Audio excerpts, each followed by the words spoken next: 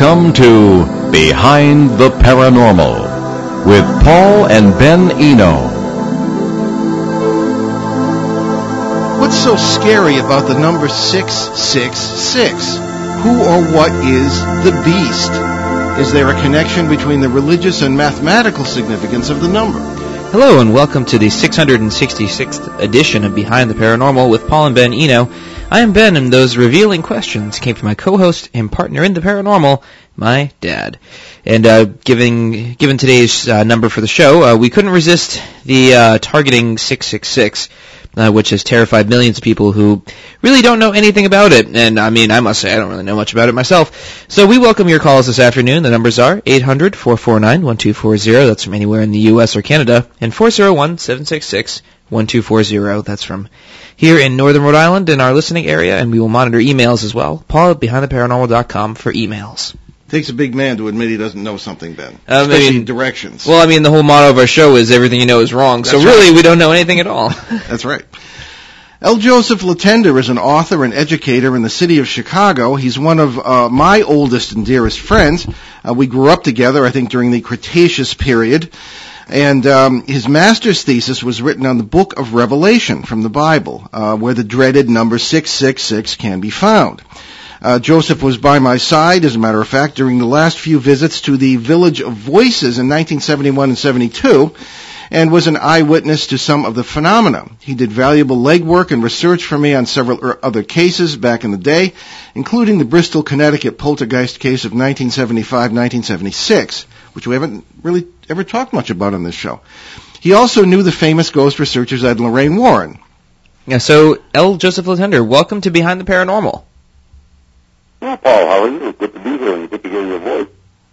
Well, it's good to hear your voice as well. So, yes, indeed. Let's start with something sort of simple. So, what are some of the popular beliefs about the number 666? Generally, the number 666 is taken to be a symbol for an evil entity. It could be the devil himself.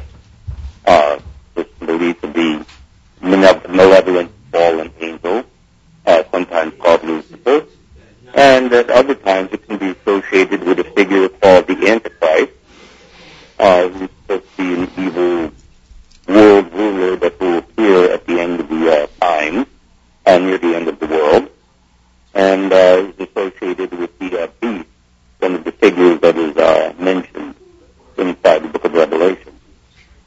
Okay, why are these beliefs inaccurate or just wrong? Or are they? That's a big, and complicated question that we've been unpacking. That's more interesting is, before we get to that, is how these beliefs came about. One of the things is simply popular entertainment. I remember in the 70s going to see a movie called The Omen, which was one of the number one movies that year, and the basic theme of that is Gregory Peck's character as a changeling. Basically, his child is murdered and another child is swapped out in the hospital, and that child is the Antichrist, and how the incarnation or the son of the devil.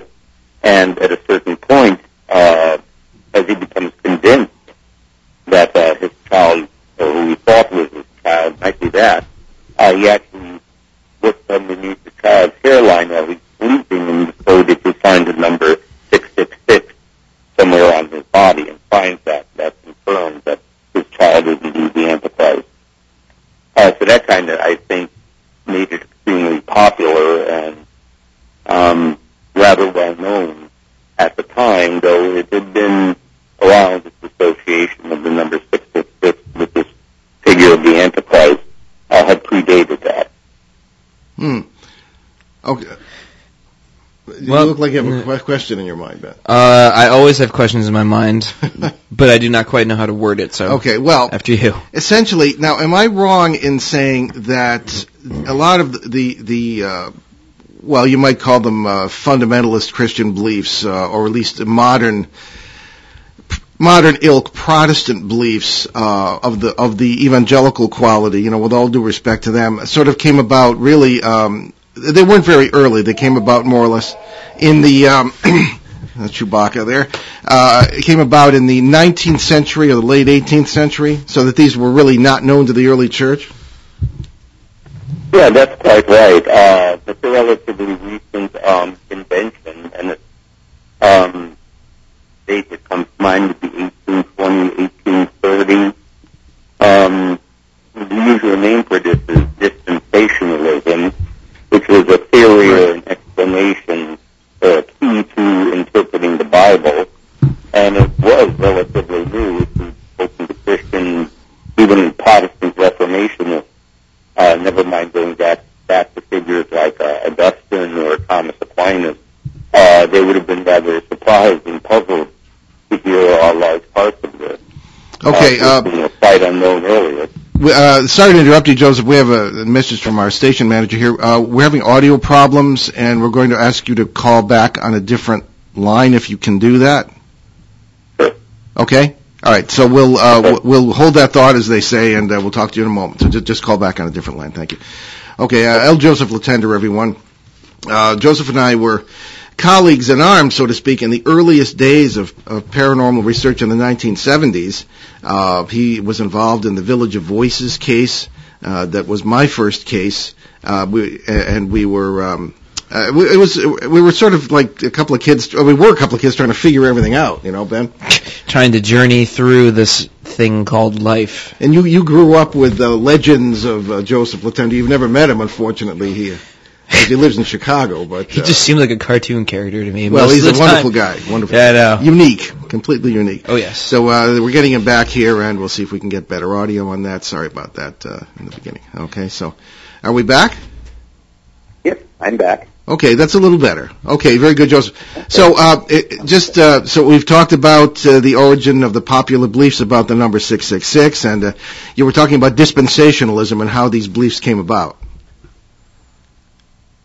So yeah, again, the major emphasis was this is something relatively new, and it gained, again, popular acceptance, particularly in the United States.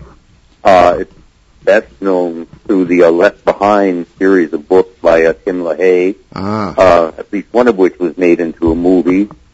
These were popular and entertaining bestsellers.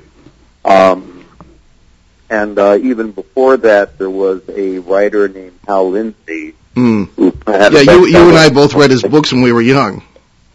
Yes, Late Great Planet Earth. Right. I believe was the major title. And it was basically taking the book of Revelation and other books of the Bible and kind of fitting them into this scheme. And, among other things, frightening people to attempt to get conversion. Sure. Okay, well, so the point being that this is not an early belief. Now, going back to the earlier days of the church, a lot of people don't realize that the Bible was essentially, as we know it, and particularly the New Testament, was essentially put together at the Council of Nicaea in the year 325 AD. It didn't spring ready-made out of the upper room at Pentecost, the Bible. So, essentially, what were the early Christians' beliefs about Revelation? And am I wrong in assuming that the church, in remembering rather, that the church was a little bit nervous about including the book of Revelation in the New Testament? Is that correct? It was, but there were a number of books that were controversial. 2nd and 3rd John, for example, as well as Revelation. And it took almost 1,000 years before the 27 books that are now accepted as the New Testament were universally accepted. There were some books that were later on removed from the list, and some that weren't accepted, like Revelation, that eventually were added to the list. Nicaea, which is early 4th century, around the year 325, if I remember rightly, basically is one of the earlier times where we have the list of the 27 that we have now, but this wasn't universal for a long time. And the one that had the hardest time getting in was the book of Revelation. Okay. All right. What were the positive aspects of that? Why was it accepted eventually as a legitimate book of the Bible? Because it is a little weird. You have to admit it's a little weird. It's a little weird to us because of the literary form which is used, which is basically apocalypse, which is a literary form with its own conventions. By comparison, let's say you're reading or writing a mystery story. Well, you know there's going to be some kind of crime, usually a murder, and there's going to be some kind of detective, usually with some kind of eccentric or outlandish aspect about his personality or character, and very often in the process, they run afoul of the police department that's local. These are elements that you find in almost every mystery story. The problem with apocalypse as a literary form is we only read one or two, if that many, at the time. So far, we have recovered something in the neighborhood of 200 other apocalypses that are not widely known. So it strikes us as strange, but there would be some familiarity with that as a form of literature. Wow. So it's really like the one in the New Testament and the one that people know, but when the author was writing it, he was following certain literary conventions that were associated with the form. Okay, now... So it would not have been quite as strange to the people that originally encountered it. Mm-hmm. All right. Now, the number 666 has a lot of odd mathematical implications as well as whatever theological implications there are. It's the sum of the first 36 natural numbers. It's a triangular number, so it can describe three-sided shapes. It's also a rep digit, a palindromic number, a Smith number, and the prime factorization of 666. It's also a prime reciprocal magic square. I mean, you can go on and on with this. Given the Greek influences in the early Christian church, is it possible that most of this mathematical things having to do with 666, which the Greeks essentially came up with, could there have been a Hellenistic influence, and that's why the number 66 was used in the Book of Revelation? I mean, I'm just spitballing here, but I wonder if there's a connection with the Greeks. Generally, most of the commentators are inclined to think that it's more of a Jewish influence.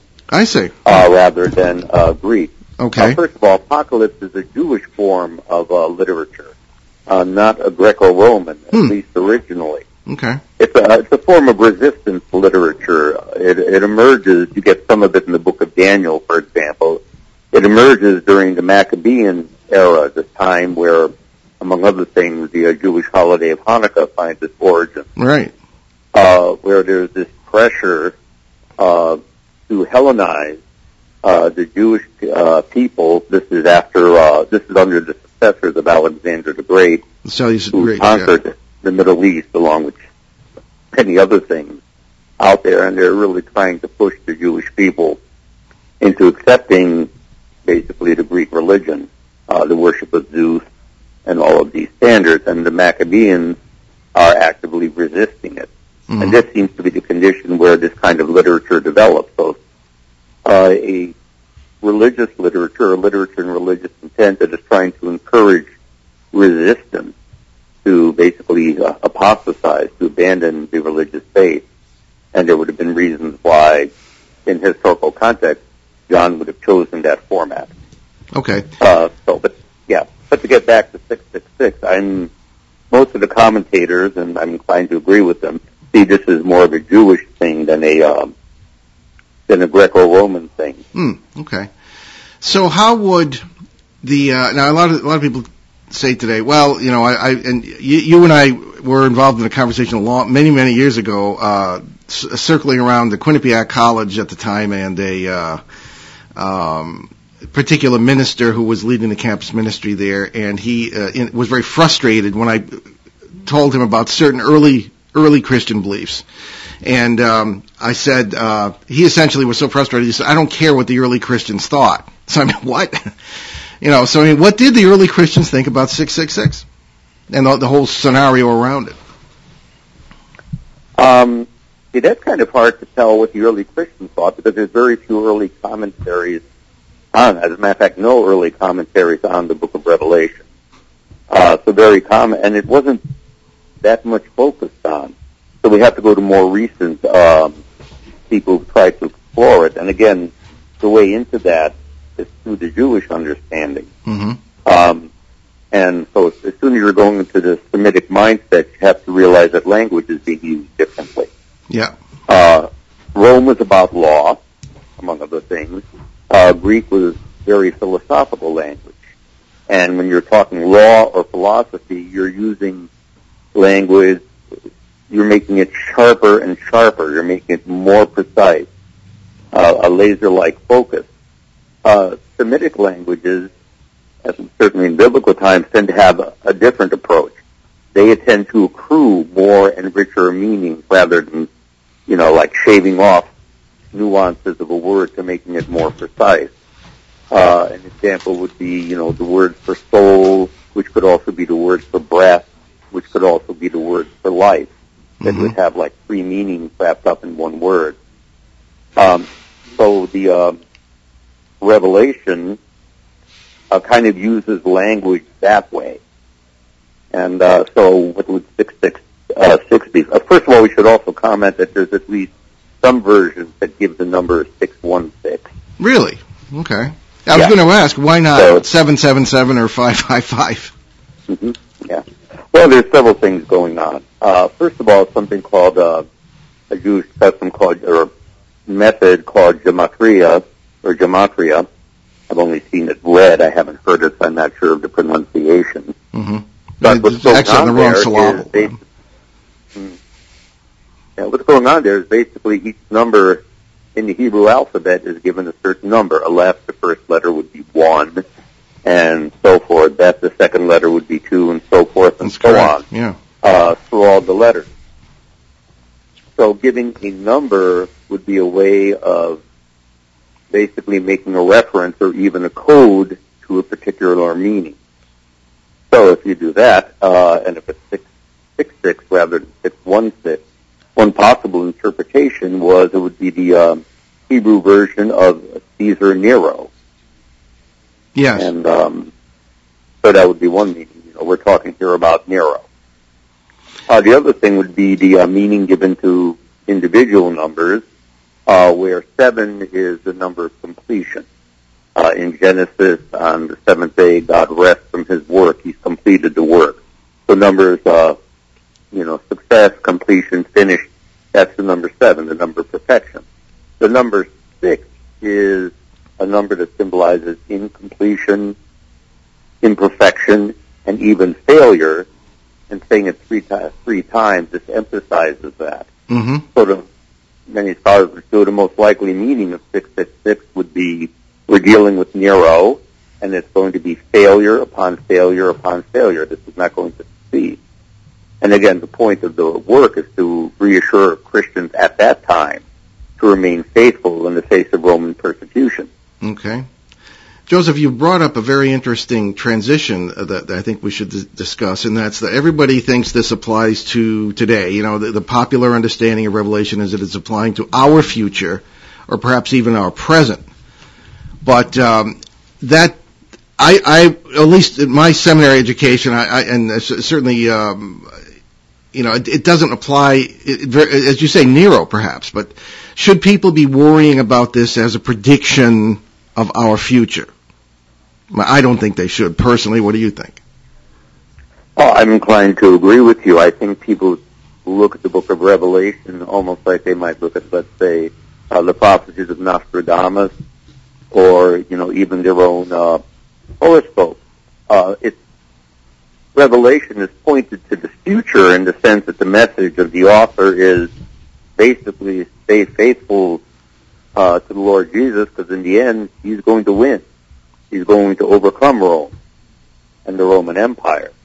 So to that degree, it does look forward to the future. But, the Revelation, if you look at the first few verses and the last few verses, is clearly a letter.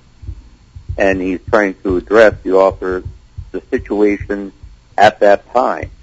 And it was meant to have meaning to the people who were receiving that letter in the latter decade of the first century of our era, rather than looking forward to something. And then, of course, the problem there simply is historically, every few years there's another apocalypse predicted. Well, I have to interrupt you here. For centuries. Okay. I have to interrupt you here for a moment, Joseph, because we received a text from one of the staff here. It said, fun fact, one of the telephone lines you were using today is 762-WOON. The numerical equivalent is 762-9666. We had to stop using it on the air because people refused to call it. It is now an inside number. So the synchronicities continue to multiply. So, okay, so I think that's a very succinct sum up of the thing. Do we have a call? No, we don't have a call. Okay. So you've scared everyone to death, Joseph. So, okay, very good. So why don't we continue on? Is there anything else you'd like to say on that subject? As we discussed before the show, there's only so much you can say about this. Much isn't known, and a lot of things are simply not accurate in the popular understanding. But is there anything else you'd like to add before we move on to another subject? Well, generally, if it was going to be summarized in one word, that word would be context. And to understand this, we need to look at it within the context of the Book of Revelation. We need to decide what the Book of Revelation was. So that means we need to see its context as a particular form of literature that would have been familiar at that time, though not familiar to us. The historical circumstances in which it was written, as far as we can figure out.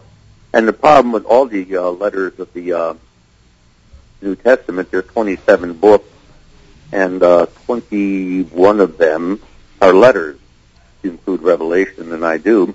And it's kind of like reading the old Dear Abby or Ann Landers column, but only getting the answers and not seeing the original letter. You have to kind of infer and work your way backwards to what the situation is being discussed. And that's what happens within, New Testament studies. We have, in many cases, the answer, the response to a situation or a question, but we don't know what the original situation or question was. They have to kind of do all sorts of work to get backwards to what the original situation was. I think of that line from understand it. Yeah, exactly. I think of that line from Star Trek: The Motion Picture. And Spock mentions to Kirk, it wants an answer, referring to the Voyager probe. And Kirk responds, I don't know the question. So perhaps it's an analogous situation. Ben, did you have any points? Because I have one more question for George. Well, no, not more of a point, more of a comment, really. Yeah, I mean, it sort of shows how the Book of Revelation is a very interesting book because there's so much interpretation involved, and we have no, like you were saying, there's just no background to it whatsoever. So, I mean, I can see how it would have gotten out of hand today, where people were like, oh, geez, 666, neighbor of the beast, or whatever, 667, or whatever. Yeah, I mean, it's just another spooky story that or like not even a spooky, it's just something that's unknown that gets turned into some sort of like spooky piece of folklore that doesn't really mean much. Well, it's the thing. It almost becomes an urban legend, I would think. But, Joseph, one more question before we leave the subject, and this will probably bring us past the break, but the question of who wrote the Book of Revelation. I mean, obviously, there's a long train of arguments that can be made for who wrote anything in the Bible. I mean, the Pentateuch was supposed to be written by Moses, but the time doesn't add up and the styles don't add up and all this sort of thing. And the same thing with Revelation. It's popularly believed to have been written by St. John the theologian, as the Orthodox would say, or St. John the Divine, as most others would say, reputed to be the youngest apostle, but he would have been well into his 90s. I mean, what say you about who wrote this, or was there more than one author, or do we just have no clue? There's certainly some controversy. One commentator even suggested John the Baptist, but that's been largely rejected as a somewhat eccentric point of view. Yeah, I never even heard that. Yeah. That's, like I said, largely been dismissed. In my own opinion, it was not John, who was one of the 12, and who would have been associated with, let's say, the fourth gospel, the Gospel of John. I think we're dealing with an entirely different person. And again, it's hard to know for certain. One of the telling points for me is, repeatedly, several points in the Book of Revelation, the author is describing this vision that he has, and he sees 24 thrones, and makes clear with that 12 of those are the 12 patriarchs of the Old Testament, and then the other 12 would be the 12 apostles. It seems to me very peculiar for him to be writing this down if he was one of the 12 and already portraying himself as being up there, you know, in the kingdom of heaven. Yeah. Actually still alive and writing. What has been suggested, and I'm inclined to agree with this, is the one of the reasons why books are accepted in the New Testament. Okay, I have to interrupt you. I'm sorry, because we have to take our break, but we'll come back to this thought shortly after. You're listening to Behind the Paranormal with Paul and Ben Eno on WOON 1240 in New England's beautiful Blackstone Valley, now celebrating its 70th anniversary on the air. WON, not the Blackstone Valley. But 1946, in case your math is as bad as mine, but 70th anniversary, congratulations to ON 1240. We'll be right back. ON Radio, ON Worldwide. Hi, this is Romeo Berthium inviting you to join me every Saturday morning from 6 to 9 for The Saturday Show. This all-request program includes music, news, sports, weather, and all sorts of community announcements. And what a great way to start your weekend. Join me this Saturday morning.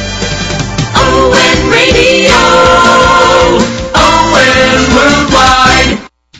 And welcome back. We will discuss some charities that Ben and I have adopted on the show later during our announcement period. But let's continue our conversation here on Behind the Paranormal with our good friend L. Joseph Latender, childhood friend of mine, lifelong friend, and a scholar of great respect in my eyes, certainly in Ben's as well, a legend in Ben's eyes. Pretty much, yeah. I grew up hearing stories of you all the time.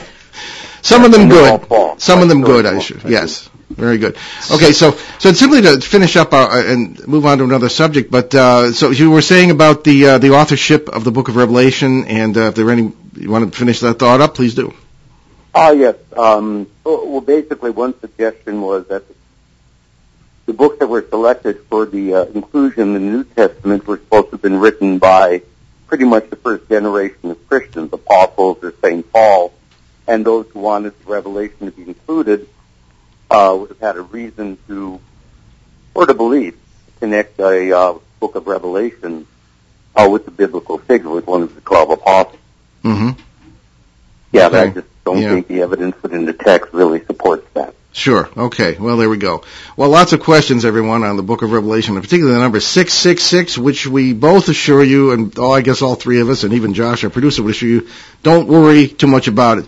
You know, Joseph, I've always liked the Jewish point of view on all this, which is essentially, you know, what's difficult is living. When it comes to dying and what comes after, worry about it when the time comes. You know, concentrate on living a good life. So I think that's a nice, simple, and sensible advice, personally.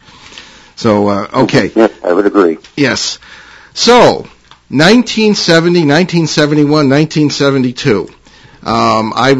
You were, good Lord, 15, I was 17, and the village, time flies when you're having fun, right?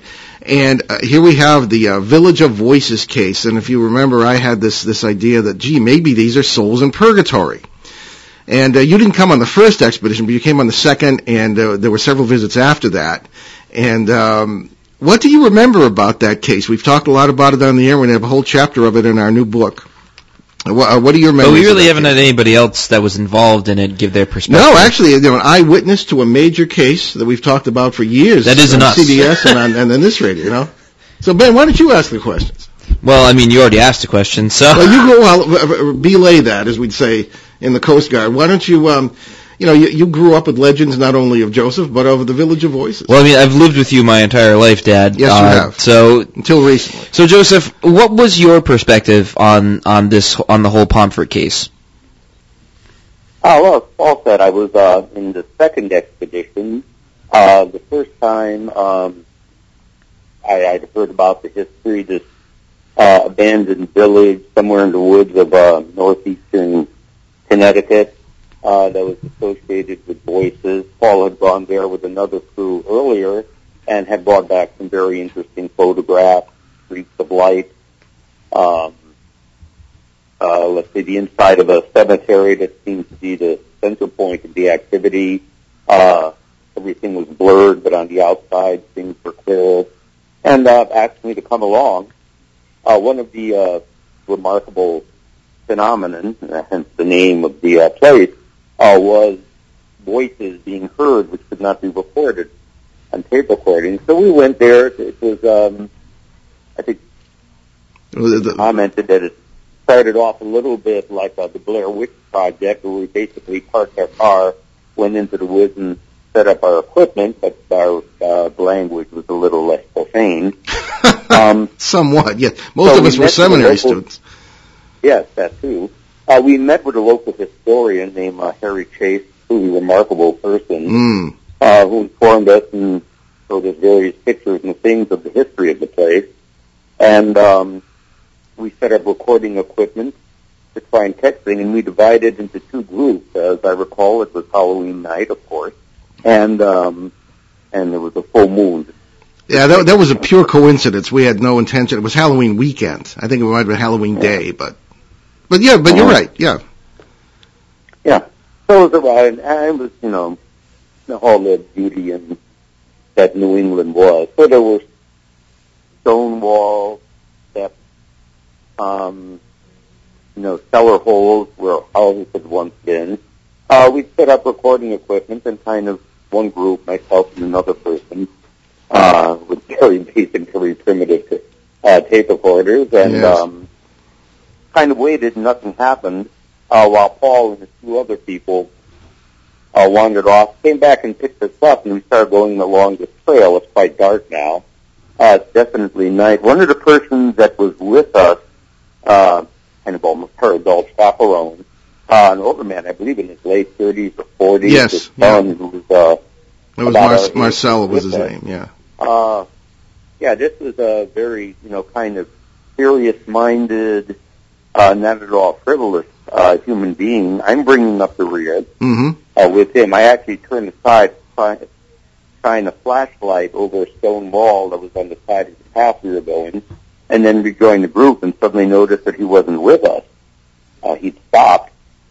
I go back to him, and this person is like in tears and totally paralyzed, and called everyone back.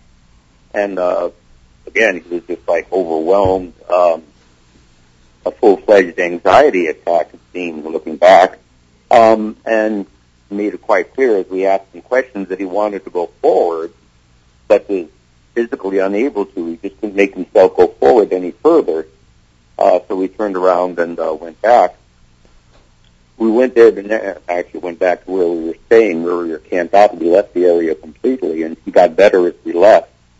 The next afternoon, we went there to pick up our equipment, took more photographs, and while we were doing that, we knew there was another group of people wandering in the woods, and we heard these voices, and I remember clearly hearing something that sounded like a cowbell and like the creak of wagon wheels.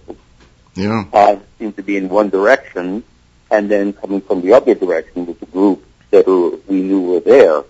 I believe you, Paul, and someone else followed the sound, and it kind of went into an area that was completely overgrown and impassable. Yes. And, and that's largely the memory I have of I remember I remember that incident at night because it was just outside where the cemetery should have been, and I remember that as if it happened last night. And that invisible ox cart driver, as I've come to call him over the years, other people have reported that. Several other people, one of whom we know pretty well, Tom D'Agostino. Oh yes. Well-known author. He lives in Putnam, and we see him now and then. We have the same publisher, and he's a good fella, and he's heard that as well as a lot of other people. I considered that kind of a life-changing experience. I know you did too, but it certainly shot the heck out of that purgatory theory I heard. And there's a whole chapter on this in the book. And there are a number of things, Joseph, that feelings I had, things of that kind that I dismissed at the time, and I don't think we ever really talked about them. But, perhaps we're going to send you a copy of our new book, and you can see what it says in that chapter about it. Also, you were an invaluable fellow when it came to doing legwork for us and research in some other cases as well. One of them is a case we've never really talked much about on the show, and that's the Bristol, Connecticut poltergeist of 1975. And there was we got involved in this case because there was, and you came with me on a lot of these visits, with Brian Dow, who was a well-known radio, actually at the time, cable television personality in Connecticut. Yeah, back in the pioneering days of cable TV. Exactly. I believe was the first cable television station in Connecticut. And he had been on the radio for many years. I think it was WTIC in Hartford. And he had called us in on this case in Bristol, on top of a hill, and this particular house was having some difficulties, and they were hearing growling under furniture and a lot of negative stuff, and the woman had looked out, and you probably remember this, looked out of her window, as she said, and had seen a dark figure moving across this field. And you remember that broken down shed across the road from there? Mm-hmm. There was a very strange house next to it. The men were tearing it down and had felt, so they said, hands around their throats and all this business, and had refused to continue to work at the site. But this was the first time, in my experience anyway, that there were signs of an entity or whatever phenomena affecting an entire neighborhood rather than one house. And since then, we found they can affect hundreds of square miles. Never mind just single houses. So what was your experience on that case? I know you did a lot of research and records and things of this kind. Yeah, nothing quite as dramatic as the Pomfret case. No. Basically, if I recall, I was primarily doing research into the history of the place, previous owners, deed searches, very actually dull work, but necessary groundwork. I think there was only maybe one time I was actually on site and dealt with the people, so that was mostly what you were dealing with. And then I don't even think I saw it through to the end, because I think after that I was back at school in Massachusetts. Yeah. Boarding school. Yes. So my involvement there was limited and curtailed. I thought it was reform school you were. Oh. Stuff to do. Okay. All right. Well, so in ensuing years, and we've always been in touch. We don't see each other a lot because you're in Chicago and we're in the East Coast, but have you did you find any experience you got with us, and maybe I'm assuming a lot here, when you have come through life and encountered different situations, have you ever found your experience to be valuable in helping other people with any other cases? And have you run into any other cases at all in the ensuing years? Have you been active in any meaningful way, as they might say? Can't really say that I have. I mean, there's an ongoing interest as a teacher, especially since, The Conjuring and the movie about Annabelle came out. I've gotten a lot of cred with my students since I know Ed and Lorraine Warren. Yeah. And everything. But every so often you encounter something, it might be sound that someone has heard or strange things that appear in photographs, and they're trying to figure it out. But unfortunately, I haven't been able to focus in on it as much as I would have liked to have over the years. Other things have kind of pushed that aside. Yeah. Well, knowing your lovely wife, I'm not so sure she would have been as willing as mine was to get at least one of my sons involved in this. Hey. Yeah. So, now I lost my train of thought. You drove it out of my head there, Elvis. I'm really good at this game. It's not Elvis, Fonzie. Fonzie, sorry. Okay, whatever. My cultural knowledge is very, very limited. But one of the things that's happened too is have you changed your opinion, even as one who follows the subject, about what might be some of the causes of this? If, as you may know, we have changed dramatically from the whole residual haunting kind of idea that we were early advocates of. You and I back in those days. But have your opinions changed much at all, or have you looked with an interest at quantum mechanics or other areas, sort of non-classical interpretations of various paranormal phenomena? Haven't had as much opportunity. One of the things I wanted to ask you about, if it's not going to be a spoiler, for the upcoming book, is what's your take on what you experienced at Pomfret that day now? Okay, well, yeah. Well, again, that there's a chapter on that in the book, but until people read it, I think we were dealing with an area. Well, first, let me tell you what I didn't tell you at the time. Okay, or really, I don't think in ensuing years. When I was there, I felt. Now, you weren't there on the first trip when we heard the laughter of the children. because we stood up on that. That's right. Yeah, you know the place from which we heard this. It was the steps on that stone wall above Nightingale Brook. And we heard... Yeah, that's where we set up a recording equipment. Exactly, in hopes of catching this again, because other people have reported it as well. The laughter of a group of children. We couldn't see them. They were down by the brook, and they were moving... This was really strange, moving rapidly up and down the brook at great speed, like back and forth. And looking at, much later, and of course it would not record on the primitive device we had. It wasn't quite reel-to-reel. It was an old cassette tape recorder, so not quite the sophisticated stuff they have today. But it didn't record, but we all heard it. And it was moving up and down rapidly, and I think that today, given particularly the theories of time and space, particularly in the general relativity theory, time and space are curved. Because whenever I have run toward a sound like that, and I've done that on several occasions, you get, and it's just over there. You run there, and it's just over here. Because time and space are curved, theoretically. And really, in physics, that's pretty much been proven, but whether that's the reason for this experience is another question, but I think it is.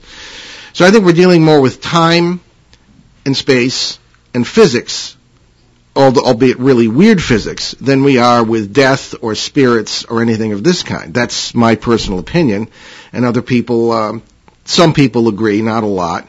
That's why we're not really invited to speak at a lot of paranormal conventions as opposed to UFO conventions where we're welcome, because we're not good for business.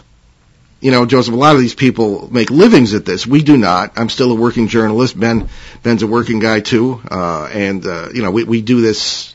We put a lot of time in this, but we don't make a living at it. So I think that the Pomfret case essentially was an exercise in a very bizarre experience of multiple worlds and a la quantum physics. That's why the people did not seem, and I call them people, not ghosts, did not seem to be dead at all. They seemed to be just going about their lives, and the really right, and what you usually would associate with ghostly behavior, trying to communicate a message or something. Well, they would have been unaware of our presence. Well, the exception to that, I'm not so sure they were unaware, because names came to my mind, and I tried to dismiss it. I believed, a couple of the names of those children. I knew the name of that guy going by on the ox cart. Okay? Now, ironically enough, I don't know if I've ever told you this, I later found out, much later, that you remember the one of the main families there was the Randall family? I found out that I'm related to the Randalls. Rather close cousins, as a matter of fact. And one of the reasons that I brought Ben in on this once we thought he was ready was that I was interested in seeing whether blood relatives have similar responses to these kinds of stimuli. And I started not with Ben, but with my cousin in the Eastern Connecticut, who's a great guy, and he came with us on a really strange case in the Abington Library right near that Pomfret site. And I'm sure you remember that library, where there was a strange sort of a materialization of water, so to speak. The cellar stairs in the library would drip water, and there was no source for it that we could see. That sort of thing. So that was the whole area is interesting that way. But yeah, I think it was essentially an experience of parallel realities. Now, the one thing where you might agree with me that there was apparently perhaps some sort of communication was when Marcel was having that experience. And I remember, I can see it clearly, you were standing with him and you called to us because we were ahead a little bit. And he was on that path with his walking stick, sobbing, And as you said, a very, very no-nonsense, feet on the ground kind of fellow, and not the sort of person who would be affected emotionally by anything like this. And I remember we tried to physically pull him forward and to the left, which was the direction of the cemetery. He could not literally be moved. It was as if he was rooted to the spot as it was some sort of electrical phenomenon. But he could move freely back and to the right. And because you were one of the ones who tried to help us pull. He said he wanted to go in the direction we were trying to pull him, just to bring himself to do it. So theoretically, and see what you think of this, theoretically, we could have been, and again, when you're having a paranormal experience, if this multiple worlds thing is true, you may be partially across the membrane or brain, BRANE, as a physicist would call it, and you might be partially in their world, and they might be in yours. And you remember there's one thing that you didn't mention. Remember the muttering of the men we couldn't see right near us when that was occurring, and we could tell it was in English, but we really couldn't tell what was being said. Taking this to its logical or illogical conclusion, it's possible we may have crossed a brain enough to have been present at the funeral or one of the first funerals that were ever held in that cemetery, and somebody heard or because that cemetery was notoriously haunted since the 1700s.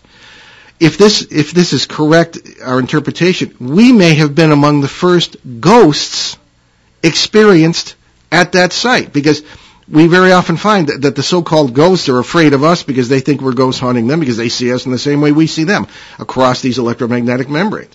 So it's wild, but I think it's a lot more interesting than some of the superstitious approach. But what say you on all that? I know you're not a physicist. But so right. Neither am I. I do play one in the classroom on occasion. Okay. What interests me, or what I'm curious about, would be the time differential. We're hearing ox carts, and then you're thinking that the ghost that they might have perceived that gave it the reputation as haunted would have been us.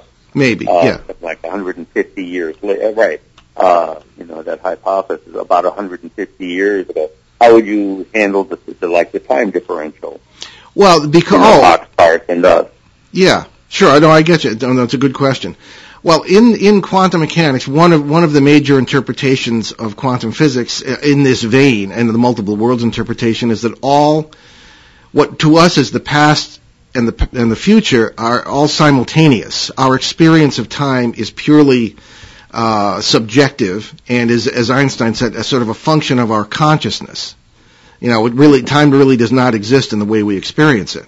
And you can see evidence of that in psychological time, when somebody says, oh, well, boy, this day really flew by, and everybody said, what do you mean? It sort of dragged for me. And that is a possible indication. But because these things are taking place simultaneously, and our brains have developed to the point where maybe we can be aware of just connected. Remember, we used to use the analogy of a radio back in those days?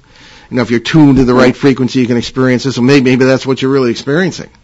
So essentially, there's a Russian theologian scientist, actually named Pavel Florensky, and he writes about something like that in respect to dreams, where as when you're woken up, let's say by an alarm clock or a ringing sound, it turns out to be your alarm clock when you wake up, but in the dream, it doesn't happen instantly. There's a setup or a build-up.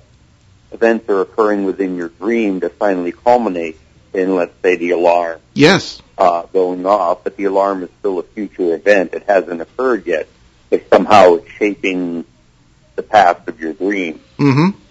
That's true. And the whole deja vu experience, could be explained in that way. Deja vu, as we know, is the experience of feeling that you've been, whatever's happening to you at that time, you feel you've been there before, or it's happened to you before. And that's very easily explained by the notion of simultaneity of time. It's just, the real mystery is why are you aware of that at that moment? Why are you aware of that in that place? Ben, what do you think? Well, why not? Precisely. Yes. I guess, I don't know, it's hard to, how to put it? It's hard to put a sort of set number of requirements for some sort of experience to occur, because we don't even know ourselves what entirely does it. We have a vague notion that maybe electromagnetics has something to do with it, and we also have a vague notion that maybe brain chemistry has something to do with it. But really, what we have is not really much to go on. And there's no time to get into the holographic theory. No. But we are burning up this hour, Joseph, a lot. So tell us again about yourself, where people can find out more about you. And you have written a book or two, not necessarily in this field. So tell us where people can find out more about you if you want them to. Ooh, I can't imagine why anyone would. I'm a humble teacher and part-time writer and voracious reader. And you're an outstanding teacher. Chicago area. And let's see, most of my writings are in the areas of theology and philosophy. Written occasionally published in obscure journals and, things like that. So there's a very small readership, and which keeps me kind of fine. Mm-hmm. And that's what I am. Basically, I guess if I was summarizing myself, I would be someone consumed by curiosity about everything. I think it was Alexander. I put this once on a poster in my classroom. There's a quotation, the proper study of man is man, Alexander Pope, and then underneath that I put the proper study of man is everything. That's right. My name as well. You mentioned quantum mechanics, quantum physics. I just encountered a book which attempts to apply that to evolution and how somehow the shape and direction of movement from, energy to matter to life and finally to mind. That somehow that might have been directed and guided by the very essence of quantum mechanics. So yeah. An interesting idea I hope to look at among numerous other things. I described myself once as a serial hobbyist. Yeah. Well, as I try to be. You are certainly a Renaissance man, and I'm thinking also of Professor Amit Goswami's book. He's been a guest on the show on the subject of quantum economics. So it has its little fingers into just about every part of reality here. But again, as Ben and I say, it's always the first day of school, and we keep learning.